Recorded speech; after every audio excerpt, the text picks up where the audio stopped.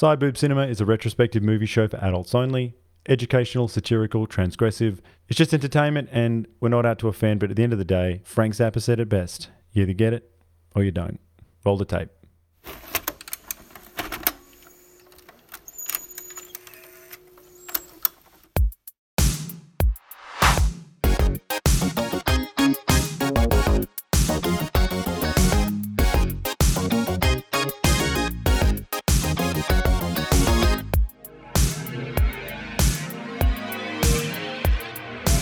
Welcome opera lovers, Vespa drivers, spaghetti eaters, people who like to talk with their hands and kiss in public, and all you other suave, well-dressed Italian motherfuckers. This is Side Boob Cinema, your podcast within a podcast. My name is Ricky Allpike, and joining me tonight are my fellow Italian stallions, AJ and Jonathan Astro. AJ, pineapple on a pizza, yes or no?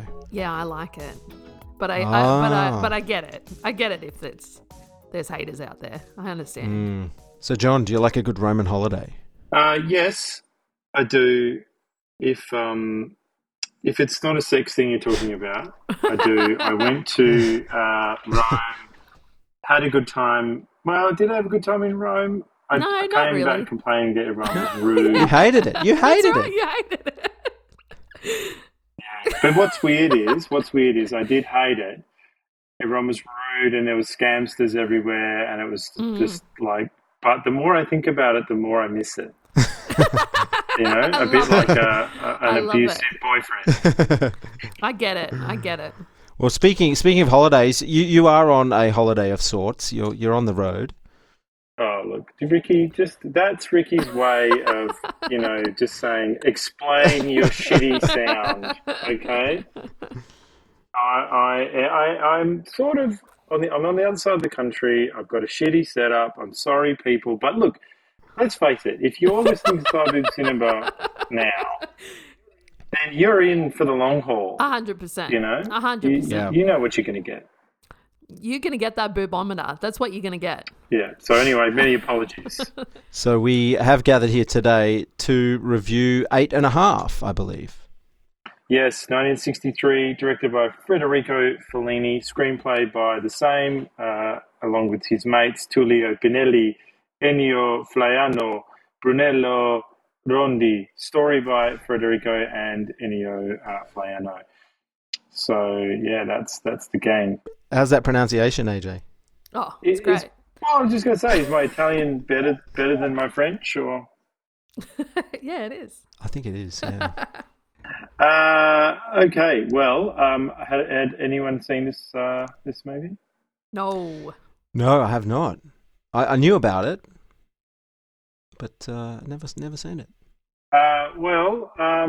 So you hadn't seen this movie, and I mean, is that good? No. What are you trying to say? No. Look, it's a weird movie. You know, what can I say? It's I got a few questions. Firstly, is Italy of the mid-20th century the place where the patriarchy was born? Oh, yeah. I'd have to say yes. Because this movie features a bevy of young chicks with beastly older guys. So Claudia Cardinale, who's the dream girl, she's like 25, the youngest of the lot.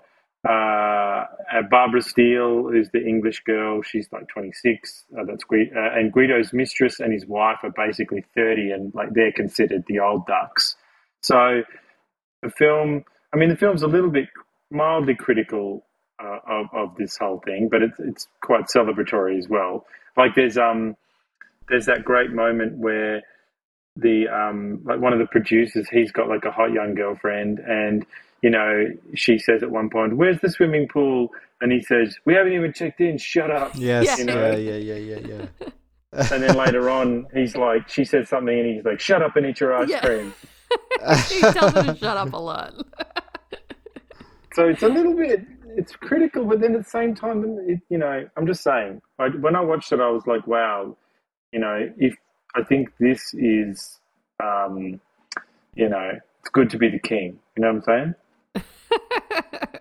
Well, I could not imagine a film like this winning an Oscar in the 2020s. You know, I mean, this took out 2 Academy Awards for Best Foreign Language Film and Best Costume Design, and it had a whole bunch of other nominations, I think. And not only would an avant-garde film, I don't think, like this sort of get a nomination or win the award, but one that's so, I hate to use this term, but misogynistic. Very good. Those TERFs and the gender critical and the feminists that we've spoken to have really gotten under your skin. Does this film still pack a punch in the 2020s? And I question this because the film was made at a time when people still cared about cinema and cinema as an art form. You know, because this is all about a guy who's trying to get this film together, and he's basically got writer's block or director's block, and that's sort of the premise, and all this weird stuff happens around that. But, you know, I mean, I guess you could have a modern version where the director was fretting over how best to contribute to the Marvel universe or something. Like, how can I make my mark in the Marvel universe when there's been 20 other ones, you know? I mean, that would be quite funny, but... Well, I guess the closest we get to it, this sort of meta films about films, is maybe Birdman from a couple of years ago. With Michael Keaton, which was good, but it did do well. But then again, everyone who made that was living in the 20th century. Do you know what I mean? Like no one on that was on the younger end. Yeah. What about a film like Adaptation? I think that's kind of a film about trying to write a screenplay of a book. I'd say that's the end of it. Yeah. Like, you know, that really is the adaptation's the end of this meta thing, because it'd have to be someone directing a TV series now. Yeah. You know? But before we get too deep into this, I feel we're going off on all these interesting tangents. I think I should try and tell you what this film's about. Good luck. Godspeed. Okay. All right. The film follows a middle-aged director called Guido Anselmi, played by Marcello Mastroianni, who is suffering from a kind of creative block as he prepares to shoot an overblown sci-fi epic that features themes and characters drawn directly from his own life. He's retired to a luxurious spa to calm his nerves before filming, but this proves difficult as he is seemingly joined by the entire production crew. He is harangued by producers and crew members about the film, various aspects of the film, but it's clear that he doesn't seem to know where the film's going, what it's about, or anything like that. Nevertheless, he's hired a critic to evaluate the script, and this bespectacled man spends the entire film berating Guido about the film's shortcomings and his deficiencies as an artist. One bright spot of this madhouse is the recurring vision of the beautiful Claudia, played by Claudia Cardinale, a luminous figure who Guido sees from time to time around the spa. Guido's mistress Carla rolls into town and he shacks up with her at a hotel near the railway station as part of their sexy times. Guido has Carla, who's a classy woman, gussy herself up like a hua with thick makeup and try to seduce him. A scene which makes a lot more sense once we see one of the many scenes from Guido's past in flashback. In this case, the hookah makeup derives from an incident in which young Guido and his friends paid a BBW prostitute called Saragina to dance the rumba for them. An incident that also saw him caught and reprimanded by his Catholic priest caretakers. Things get more complicated when Guido's wife Louisa shows up, causing friction between them, with Carla, his mistress, even showing up also when she knows Louisa, his wife, is around. Louisa confronts Guido about his mistress, and he says that he ended the affair a while back, but she doesn't believe him. With all the pressures of the film, the needling of the critic, the disapproval of the cardinal about the film he's about to make, and the tensions between the women in his life, Guido crosses over into a dream in which he runs a harem filled with all the women in his life, everyone from Saragina, the prostitute, to his wife, obviously his mistress, everyone, they're all there. A showgirl escapes from the lower realms, the place where in which women over 26 are banished to. She doesn't want to be put on the shelf, so to speak, and is convinced she has a contribution to make. A rebellion breaks out amongst the women, and Guido restores order with a whip, and the showgirl is returned to the over 26 club. After watching brutal autobiographical details at a screening of some screen tests with some actresses, Louisa, Guido's wife, declares to him that their marriage is over. This is when Claudia, the dream girl from the start of the movie, arrives in person. I think she's actually there to consider a part that he's got for her in this movie. But really, she and Guido have a heart-to-heart. She gives him some harsh truths, namely that the hero of his film, and maybe he himself, is incapable of love. Guido wants to call the film off, but the producers call a grand press conference, and Guido is hounded by journalists and others, and ends by shooting himself in the head. Guido, now alive, has realised that making a film about his personal screw-ups is not going to help anybody, and the film is abandoned. Instead, he appeals to his wife, Louisa, to take him back and accept him for who he is. The final image is quite famous. It is of the main characters of the film walking in a circle led by a circus band. 8 and a half. So what do you think of the title? That's all clear. It is. It's the eighth and a half movie that he made, but I don't know. Could there be a better name out there for this film? You know. Well, is Tarantino's going to be called 10? His last movie. Oh, maybe. But see, are all his films numbered? Are they all the titles numbers? Fellini? No. Well, see, that's why it sucks. If every movie was like that, that would be great. Like I'm a Toto fan. Like I'm a Toto fan, and they've got a number of albums. Isolate the audio. I'm a Toto fan. I am a Toto fan, and they have a number of albums that are like the seventh one is the seventh one, and the first one is just called 1, and the fourth one is called 4. But then in amongst that, all the other albums have different names, and I'm like, you should have committed from the beginning and gone. Yeah. They're all numbers. Okay. What do you think, John? Yeah, but does it have to be? I mean, are you neurodivergent or something? Neurodiverse. No, I'm not. It's got to be in order. It has to be in order. Anyway, that's just a small gripe, really. I mean, at the end of the day, it doesn't really matter. But did we have a good time? I mean, AJ, did you like this movie? I had a good time. Yeah. And I think I need to watch it multiple times. Like, I liked the first time. Yeah, well, I had a frustrating time with this film, but I actually really enjoyed the last half an hour, 40 minutes of this film. Like, for some reason, it just sucked me in.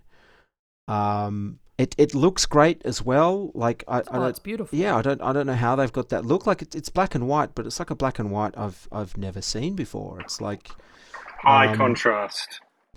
Yeah, like there's a lot of bright white interiors and sets that were quite striking. And I don't know, maybe I'm just revealing my subconscious white supremacist tendencies by noticing how white it was. But it's kind of more white than it is black. No, I agree. It is like this black and white, hyper black and white, ultra high contrast.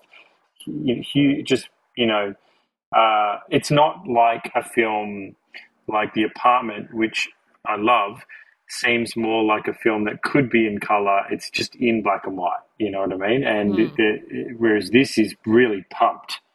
Is that the camera work as well that makes it like that? Well, it's the film stock. Is that a dumb question? No, not at all. No, it's the film stock they've chosen. It's the lighting. It's all very deliberate. And I think what really struck me on this viewing was Fellini is usually, when you talk about him, you say Fellini-esque or something. You usually mean, I guess, these sort of grotesque faces, big and beautiful women. These sort of absurd, extravagant sets and things like that. But I feel like the thing that he should be known for really is his incredible sense of blocking and cinematography. So when we say blocking, we just mean the placement of the actors, how they move. It's sort of like a dance between the camera and the actors. And so you can just see the most masterful camera work in this. People will pop up into frame and be in close up, and the camera will it's always on a dolly pretty much in this movie. It's always on a huge dolly. Every shot would have taken hours and hours and hours and hours to set up, and then it would start moving, and then people would come into frame. There'd be people in the background, beautifully choreographed.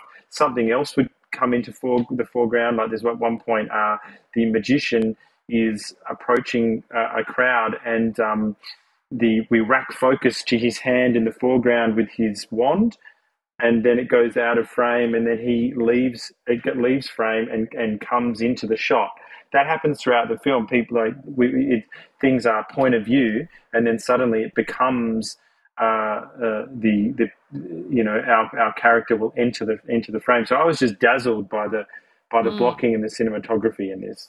Yeah, well, there are a number of scenes where Guido is like walking with someone, having a conversation, and then midway someone else takes his arm and starts a new conversation, and this happens around and round in a circle with many different people, which I found interesting and also slightly frustrating because it goes on for a while. But is there a name for this technique where people just kind of interrupt and then they go in a circle? And it is very choreographed, as you say. Yeah, he's trying to create or I guess to a bit like that the circus theme of everyone going in the circle at the end. You know, he's trying to create this dazzling spinning top where and ratcheting up the tension as well of the pressures on the lead character. It just comes across to me as a bohemian nightmare, and what you're talking about there, the technical aspect is one part of it. It's just like, you know, manic pixie dream girls, crazy mistresses, magicians, spontaneous dancing, you know, like it's just fucking chaos. And I think that technique of having the camera do its thing is a big contributor. And everyone keeps asking what their part is as well. Like, what's my part? What's my part? Like all these actors and actresses, and he doesn't know, and he doesn't care either. Like he just wants them to fuck off. Like, you know.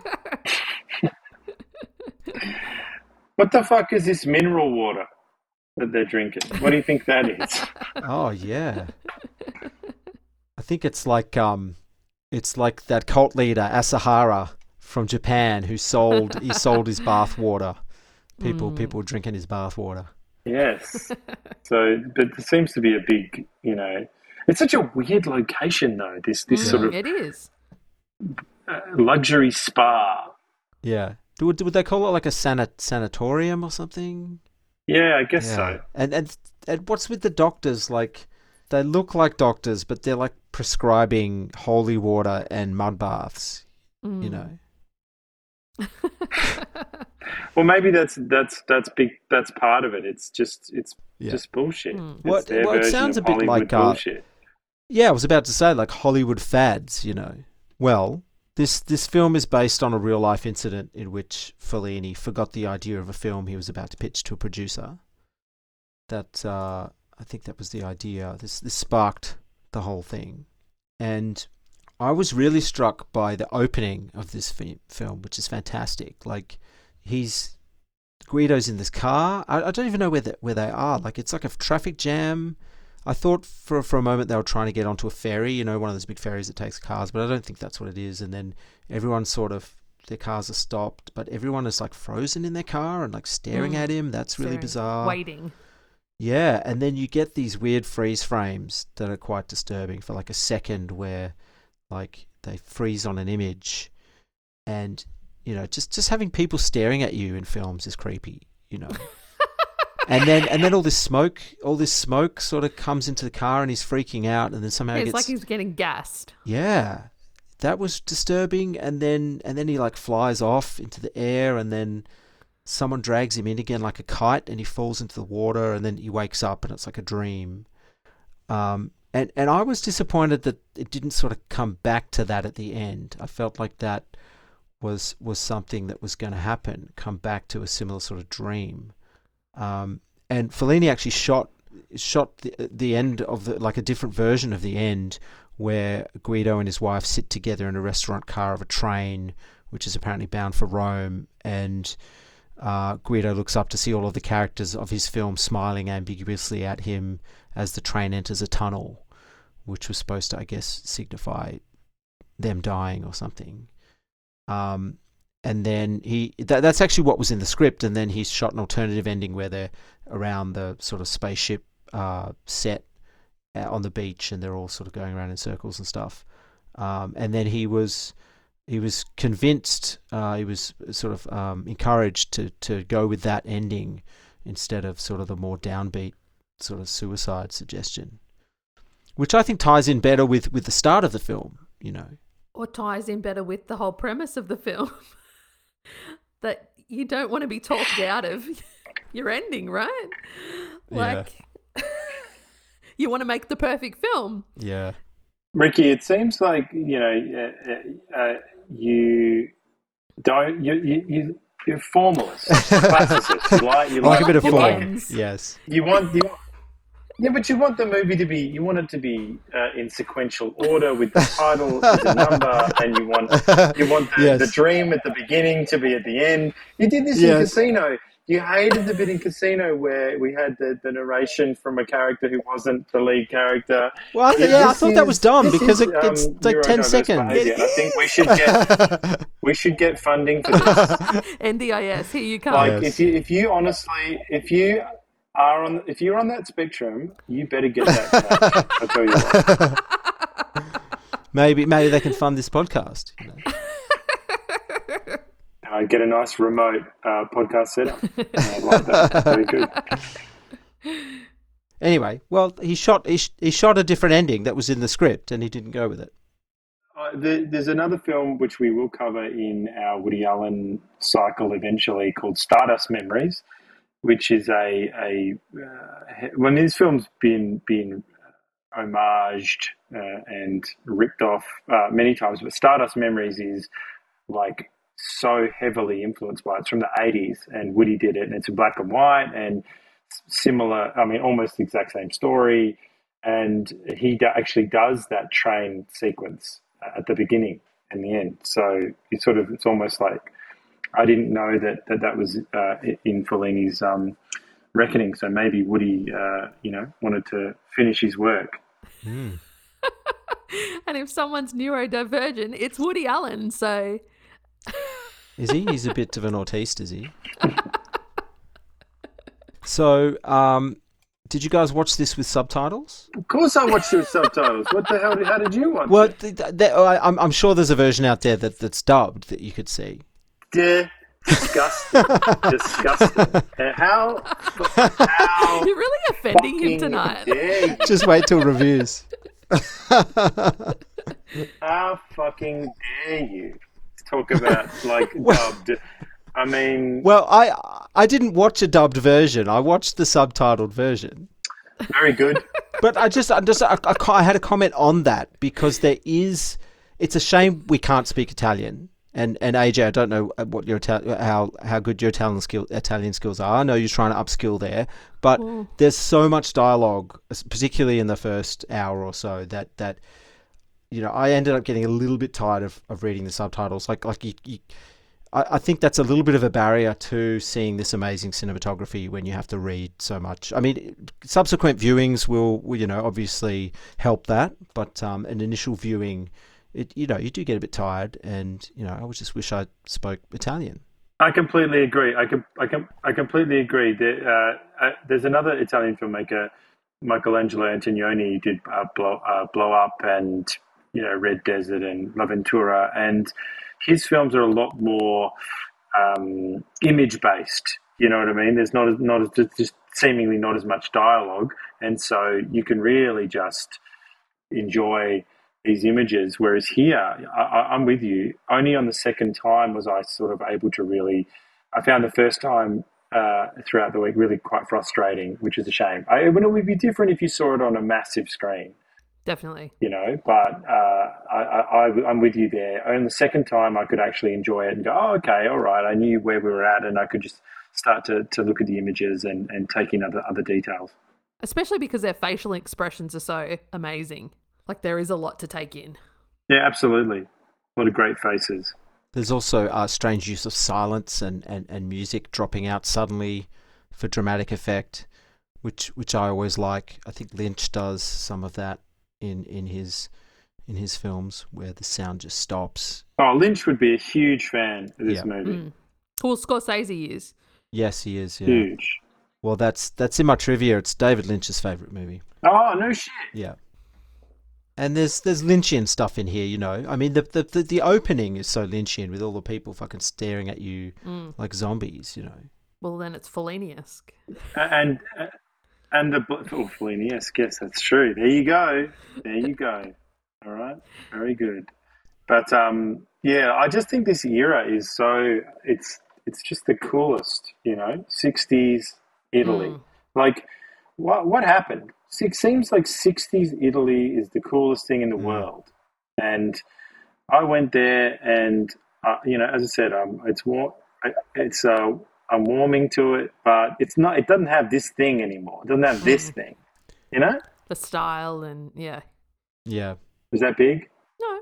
Well, it might depend on where you go. You know, I mean, Rome is very touristy, but I agree with you. They dress so well, and the fashion is amazing in this film, and it's the only thing my wife liked about the film. By the way, she's like, the fashion is great, but everyone is so suave, you know. And I think about dudes today walking around the streets. I mean, they're so slobbish, you know. Particularly in Australia, it's like, you know, men don't put in much effort, you know. If you do put in effort, like Marcello Mastroianni, you get to go out with Faye Dunaway from 1968 to 1970.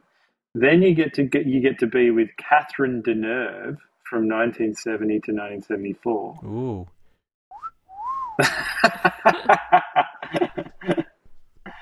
Yes. So, and then he was with some other chick after that. But I think Faye Dunaway and Catherine Deneuve, that is literally from 1968 to 1974. He had two of the hottest chicks in the 20th century, whenever he wanted, sexually, is what I'm saying.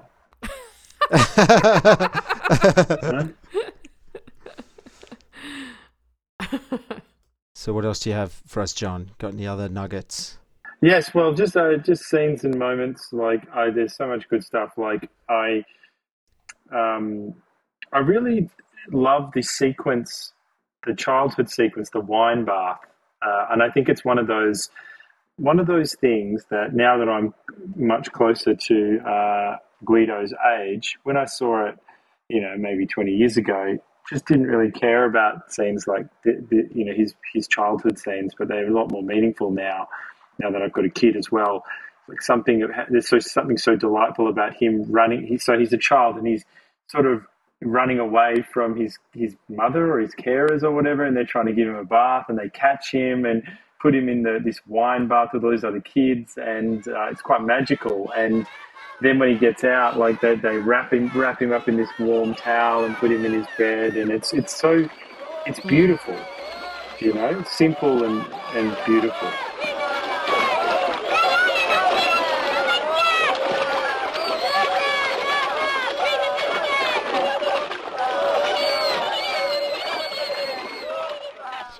But I was confused about the wine bath itself. It's like, I know Europeans like to get their kids involved in wine drinking from an early age, but bathing in it, is that even a thing? Yeah, but like, it's only because in Australia we don't waste a fucking drop. You know what I mean? Like in Europe, they're like, oh, we'll just have a little bit. We'll bathe in it. We'll do whatever. Whereas in Australia, we're like, anyway, I'm going to drink to get drunk and glass you. Yes, yeah. Well, they wouldn't just bathe in it. They'd drink the whole fucking huge bath that they had, you know. Yes, I think they're just streamlining. I guess it's like, because remember, it's probably fucking 1920 or something or whatever. Like, and they're just a different time, and they're just like, you know, like, it's probably just something they did, like, you know, wash in the wine and then we all drink it. I don't know. It sort of reminds me of that Seinfeld episode where Kramer cooks in the shower. Yes, like, yes. You remember that when he Makes gets a the salad. garbage disposal and pulled in the shower? Yes. And he says, I prepared it while I bathed. Ooh. Yes. And he drops stuff, and yeah, it's gross. Well, I was going to bring up the lion tamer kind of scene with the harem of women, and the showgirl was told she's too old and needs to go upstairs. I know that'll feature heavily in our Me Too meter, but that scene is off the chain. That's cancelable right there. Well, that's the Yeah. movie. That is the movie. That scene, like that is kind of, that's ground zero, right there. But it is funny how these women sort of are fawning all over this guy, and he is fairly blank. Like, I know he's got writer's block or whatever that he's going through, but it's like you don't get a sense of him being really into anything except for chicks, I guess. And you don't even get a sense of what his earlier work was like. Like, I guess he's kind of revered as this great filmmaker. Well, the chick says that it's shit. His last movie was shit. Well, that was the girlfriend, the really young girlfriend Yeah. of the one that keeps getting told to shut up. Is that the one or a different one? Or Gloria, wasn't it? The weirdo.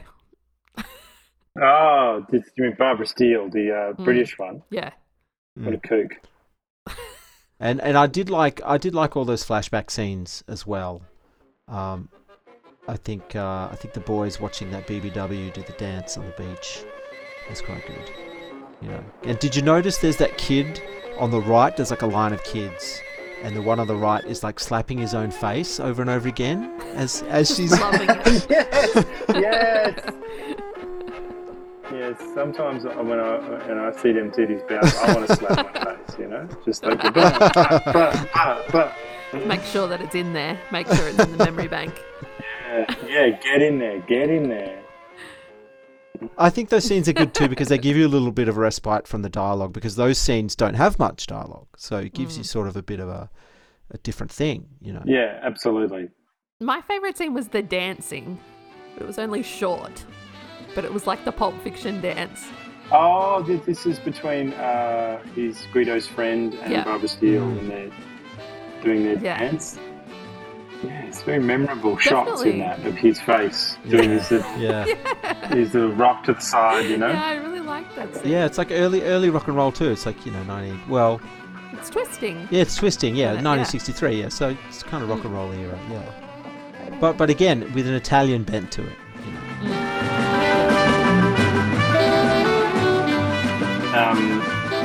Yes, Barbara Steele's got a great line in that scene when the magician comes up to her and is like trying to read her mind, and she goes in English, "Don't do it!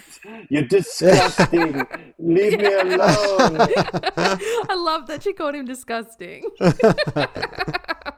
And then she hugs her friend, and he says, "Oh, don't insist. And then she looks at him and looks at the magician and goes, "Mwah," kisses her finger and points at him because she's crazy. She's fucking crazy.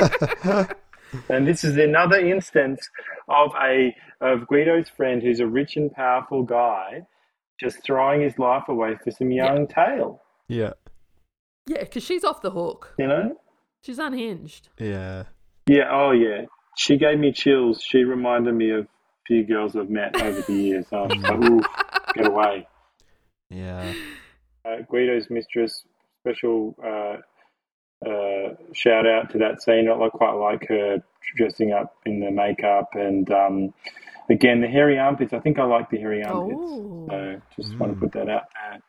Yeah, Couldn't put but that out I like the mistress as a character. Like, she's kind of the butt of jokes because she's dressed it's sort of more old fashioned, but still in a kind of fancy sort of style, I guess. And so people make fun of her for that. And she also talks about how she likes reading Donald Duck comics and stuff, and she's a bit basic, but she's a lot of fun, and she's got a big rack, so that helps. Would you love her just waffling on about her husband, Ricky?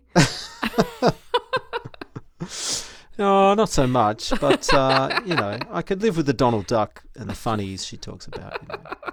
All the hot chicks in this have got issues. All the hot chicks have got issues. The only one is his wife, who is she's I mean it's tough to say because she's still very attractive, but the other ones are like 25, just big jugs, whatever's going on. And But the wife's a bit of a ball buster, though.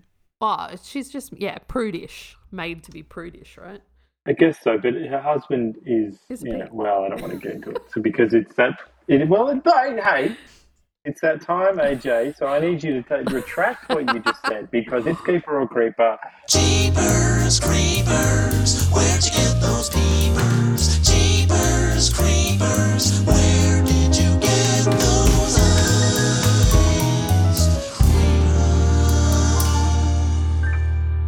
So this we've only got it's slim pickings, all right, in this movie. I can't just pick some of the random producers because I don't really know much about them. So we've got Marcello Mastroianni as Guido Anselmi. He is a film director. It's very successful as well.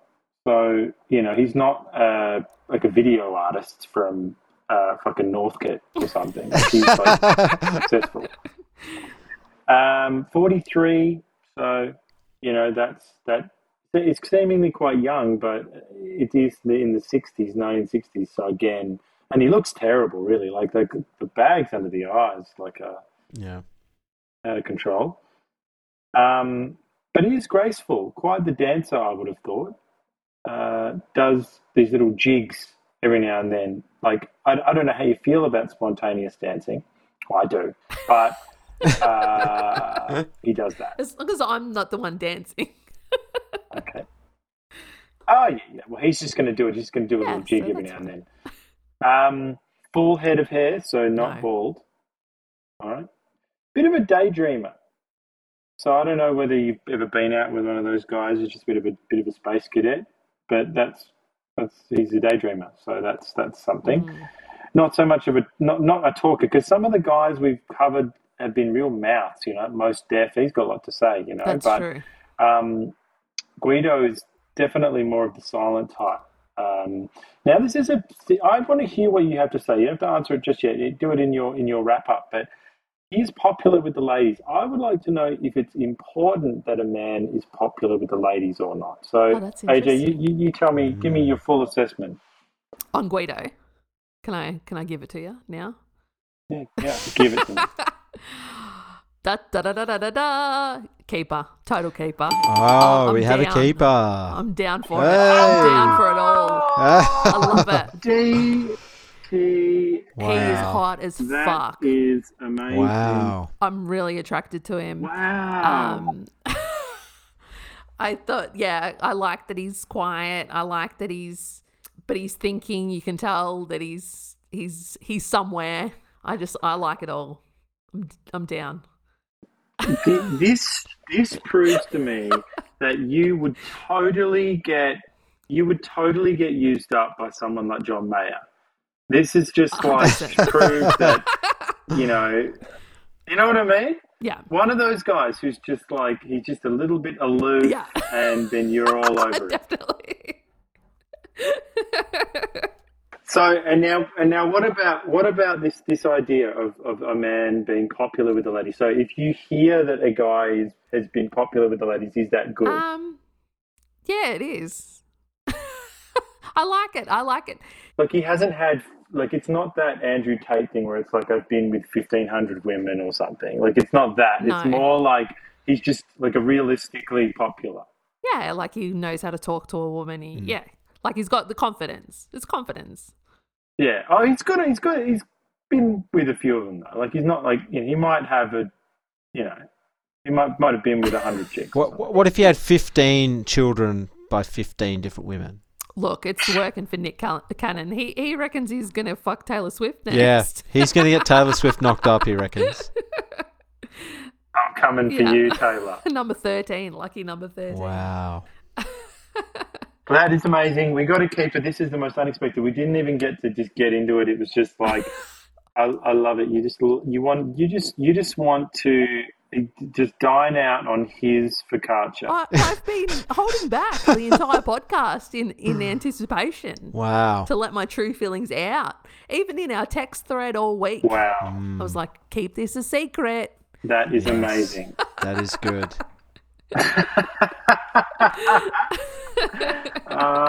Excellent. Well, that is a real treat. We can and no, it's and it proves that you're not like a I don't know how to say it, like a black fetishist as well, because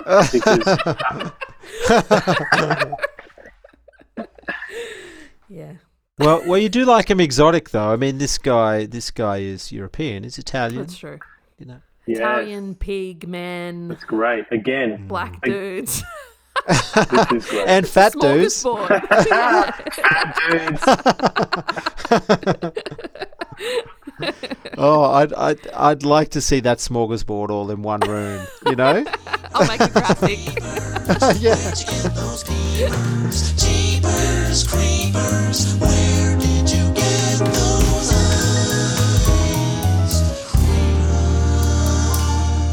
Oh, very good. Well, I'm fairly light on trivia today. I couldn't find that much about this film. As I said, it's David Lynch's favourite movie. It's also Scorsese's favourite movie, I believe. It's Fellini's last black and white film. Despite being top credited, Claudia Cardinale has barely some 8 minutes of screen time in the whole of this movie. Oh, wow. But she definitely, it's definitely all 8 minutes of her, It's like she's there and she's big in this film, She looms large. She's And so she's hot. Yeah. This was the basis for a Broadway musical called Nine, which won the Tony for Best Musical in 1982 and the Tony for Best Musical Revival in 2003. And I doubt whether it will be restaged in 2023. That's for sure. It would, but it would have a non-binary lead. Or a chick for the lead. Yes. Yeah, no, it would be a chick, and all of the other chicks would be disgusting. No, but it would be all men. It would be a buffet of hot buff men around, and that would be fine. We can objectify them. You can't even do that anymore, because that's because can you? Because that I kind of miss those Diet Coke ads where the guy would be objectified. I kind of miss that. We don't even get that anymore. All we get is, seriously, I saw ads. I walked past Bonds recently, and I looked at all the people who were advertising the Bonds underwear. Just the freak show. Just an absolute freak show. That is my trivia. Oh. So. Oh, you were right. Well, that's all right.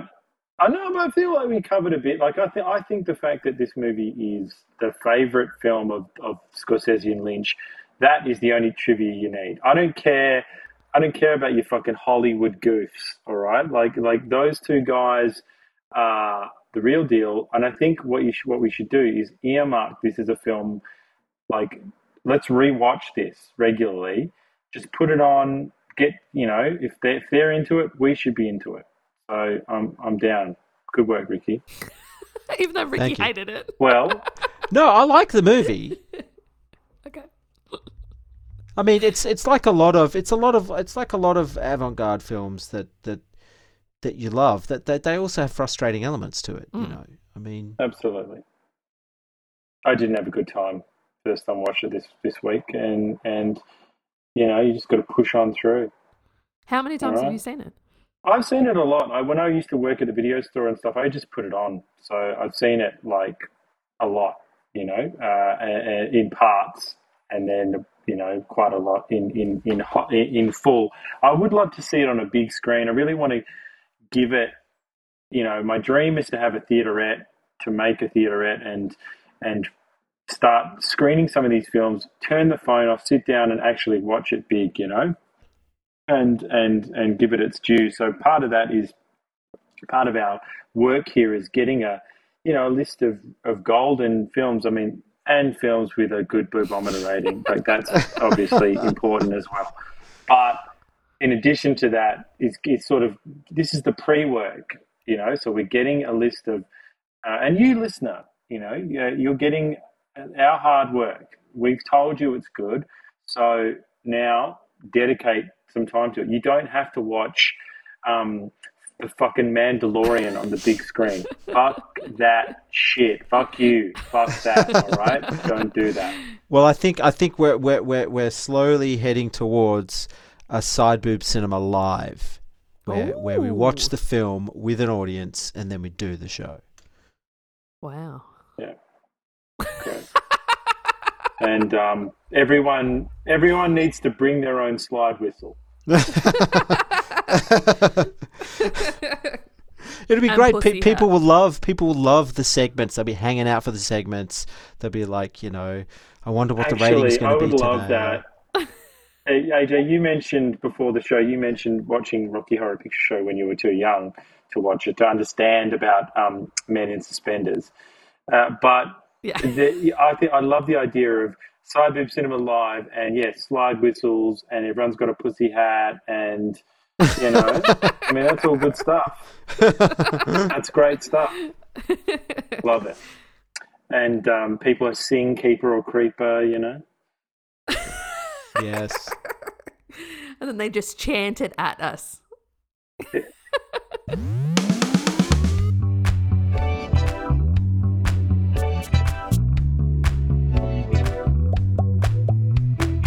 Okay, all right, it's time. It's the Me Too meter.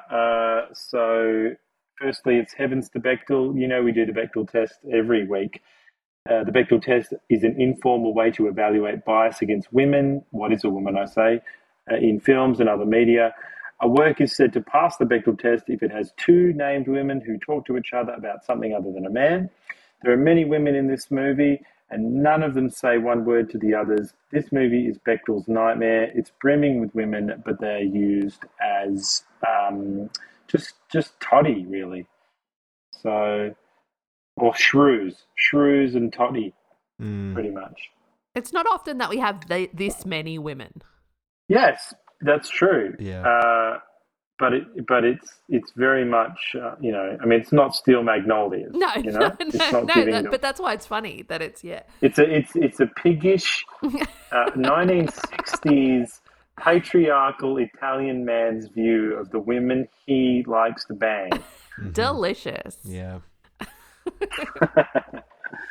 All right, so failed. It failed, obviously. All right, the charges this week. The most alarming thing about this movie is that it is wider than the sheets of the Grand Wizard of the KKK. This movie may have won Best Foreign Film in 1963, but thankfully those days are done. This is a quote from a Sky News article. The Academy's new diversity rules will force studios to satisfy 2 of 4 criteria for their films to be eligible for Best Picture from 2024. Things like ensuring a third of the cast is from an underrepresented group, or that 30% of the crew are from diverse racial or ethnic groups. Hashtag Italy so white. Wow. So there you go. That's part of the bizarre rules that now make sure that we can't have nice things. Guido forces his mistress to dress up like a cheap harlot, telling her at one point that her makeup needs to be more, quote, slutty. Okay? There's no such thing as slutty, all right? It doesn't matter if your girl was run through by the football team. She could have a body count bigger than RoboCop, and you know what she is, a powerful woman who is worthy of your respect. Tell you what, Guido probably likes a bolt-on. Yes, definitely likes a bolt-on. Stormy Daniels, what he Yes. wants.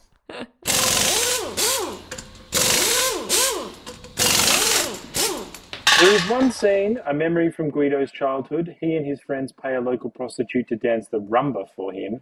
Shout out to the BBWs. However, my initial thought was that this was disgusting grooming of young children by this beastly woman. But I have suspicions Saragina might be trans, in which case it's beautiful and I support and encourage her celebration of diversity and inclusion. Keep at it, girl. The crown jewel of misogyny sparkles bright in the most famous scene in the film, in which Guido enters a private fantasy in which he is a kind of harem master of all the women in his life, past and present.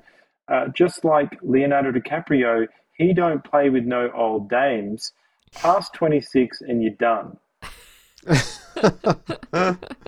How was Leo not cancelled, you know? Well, that is a good question. He's It's into because climate he's change. into the environment. Yeah. Yes, you said it, AJ. Yes. Woke Jitsu. Yes. If you get, seriously, I'm thinking of getting into climate change as a way of just like, you know, because James Cameron's into it and he can do it. He basically drove his wives crazy and stuff. So, like, if you're into climate change, the left will put up with, like, I could probably start whacking off right now on this, like, you know, this session, and you guys would be like, oh, he's trying to save the environment, it's okay. You know? Alternative source of protein there. Yes, well, oh, Ricky. Okay. So when one of the women dares to speak out against this disgusting policy of no over 26s, Marcello begins to discipline the women with a whip, which some of the women seem to enjoy, from what I saw. And there's a few things going on here. It's sort of a bit muddled, but let's just keep it simple, okay? Male pleasure bad, female pleasure beautiful and empowering, even when it's degrading and perverted, okay? That's as simple as I can break it down for you all. Take that out to your real lives. And furthermore, Did you just throw the peace sign? double peace sign. Double. It's part of my. It's part of my climate change. I kit. like this new persona. I'm gonna do. I want a Bring back sea the shepherd glasses. shirt, sea shepherd, like you know, peace sign, just shark tooth, necklace, and total pussy hound. Yes. You know? Anyway, furthermore, there is nothing erotic or sexy about the idea of a range of beautiful women, blondes and brunettes, smashed together, locked up, all hot and horny, kissing and touching while you're away at work, fingers roaming, sweat reeling down the unending curves of their tight young bodies. Eyes are closed again, guys.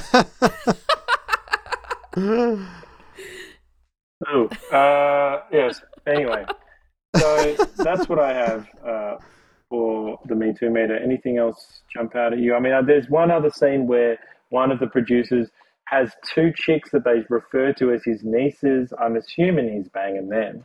And he's about 60, you know? Yeah. Disgusto. Incest is best. Yes. Well, anything else or? Well, there's zero diversity in this film. It's as white can be, and it gets full marks on this Me Too meter. It breaks the Me Too meter. Yeah. I think so. I feel like, you know, I did see a review the other day of The Guardian, like doing a retrospective review of giving like Raging Bull 4 out of 4.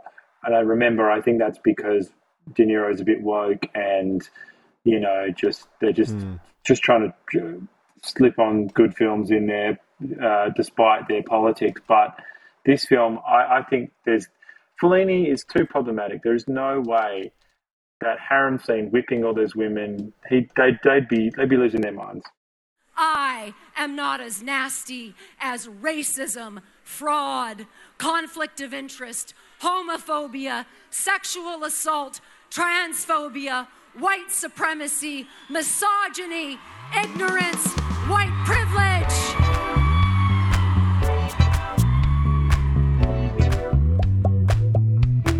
Well, very good. Another film with full marks. Are we going to get that boobometer? Yes, we are. Of course we are, Ricky. I mean, what the fuck do you think? This ain't come here to play, all right? So the boobometer quantity 0, all right? Quality unknown. And you know what I think about that? I feel like this is more of an ass movie, in a way, which really makes it ahead of its time. There's certainly a lot of following of butts and jiggling of butts and stuff like that, which, you know, Yeah, I'm down, but it's not the Boobometer, and that is it's a shame. It's just a shame because I feel that there's a lot of good work that could have been done here, and we just didn't get it, didn't get to see it. So it's a shame. So yeah, rating, you get nothing. You get nothing. You lose. Good day, sir. Okay, on to reviews. Italian critic Giovanni Grazzini underlined that the beauty of the film lies in its confusion, a mixture of error and truth, reality and dream, stylistic and human values, and in the complete harmony between Fellini's cinematographic language and Guido's rambling imagination. It's impossible to distinguish Fellini from his fictional director, and so Fellini's faults coincide with Guido's spiritual doubts. The osmosis between art and life is amazing. It will be difficult to repeat this achievement. Bosley Crowther praised it in the New York Times as a piece of entertainment that will really make you sit up straight and think. A movie endowed with the challenge of a fascinating intellectual game. I like how you see difference there between the Italian critic and the American one. Strap yourself in. I've got a 1-star review here for you. All right, you ready? Bite down. Okay, 1 out of 10. Okay, it's titled "A Great Film to Say You Loved" from IMDb, of course, by someone calling themselves Future Feet 9. Oh, foot fetish. I highly recommend this film to anyone who wants to say they've seen it. It's worth every excruciatingly boring minute of sitting through, so that you can pat yourself on the back whilst telling your pseudo-intellectual friends how brilliant it was. It's jam-packed with narcissism, misogyny, and masturbatory self-intelligence. Oh, and it's in black and white, with subtitles. How cool and artsy is that? So go ahead and bite the bullet. It's totally worth the hollow satisfaction you'll get from proclaiming its brilliance, which will, in turn, make you seem like you're one of the intellectual elite who decide what is brilliant for the masses. Oh. Was this written in 2001? 2011. Oh. Yeah, okay. Well, it's slightly before the Great Awakening. And, I mean, that guy's hot under the collar. This guy's ahead of his time. Well, I just feel like, I mean, it's just he can just fuck off. Like that's too much.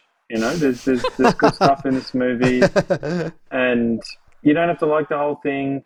I don't think this is not Godard. Like, if you want a filmmaker who is really impenetrable, there are a couple out there, and I think Godard would be one, barring a couple of his films, which are quite. Quite cut through a little bit, but mostly he's quite painful. This has got enough. This is like a Lynch film in that even if you don't know what's going on, you should be emotionally engaged, and the images should take you away. So I mean, that guy can just go to hell. I knew it would get you hot under the collar. But it's also interesting. He concedes nothing. He can't give it a compliment anywhere. Yet he watched 2 hours and 19 minutes of it. Yeah. Well, maybe this is meta. He's just done what he's telling you that he hates to do. Now he's part of this cool and artsy elite. Maybe it's brilliant. I don't know. But I will say it was hard to find a 1-star review of this film. Yeah. Well, I think everyone likes it. They're all on board. That's good, as it should be. Well, next week, a slight pivot to Juliet of the Spirits. So we'll give Marcello Mastroianni a break because he'll come back the week after. We're going to move on to Fellini's wife, who was his longtime muse, who stars in this movie. And I've never seen it, so I'm looking forward to seeing something I've never seen. Ooh. Very good. All right, and I will have a better remote setup for you good people at home. I don't want you to miss a goddamn thing, all right? Well, we said what we said. Yeah. Am I allowed to refer to Italian people as spaghetti eaters? I said that in my intro. I don't know. I feel well, like they're that's white. nice to you, They're Worse. white. It doesn't matter. Probably. what to say about them. Yeah, well, they're white now. They weren't always. It's a big discussion another time. So we said what we said. Until next time, long live the new flesh. And remember, Side Boob Cinema will save cinema. That was a good one. Yeah, That was good. thank you very much.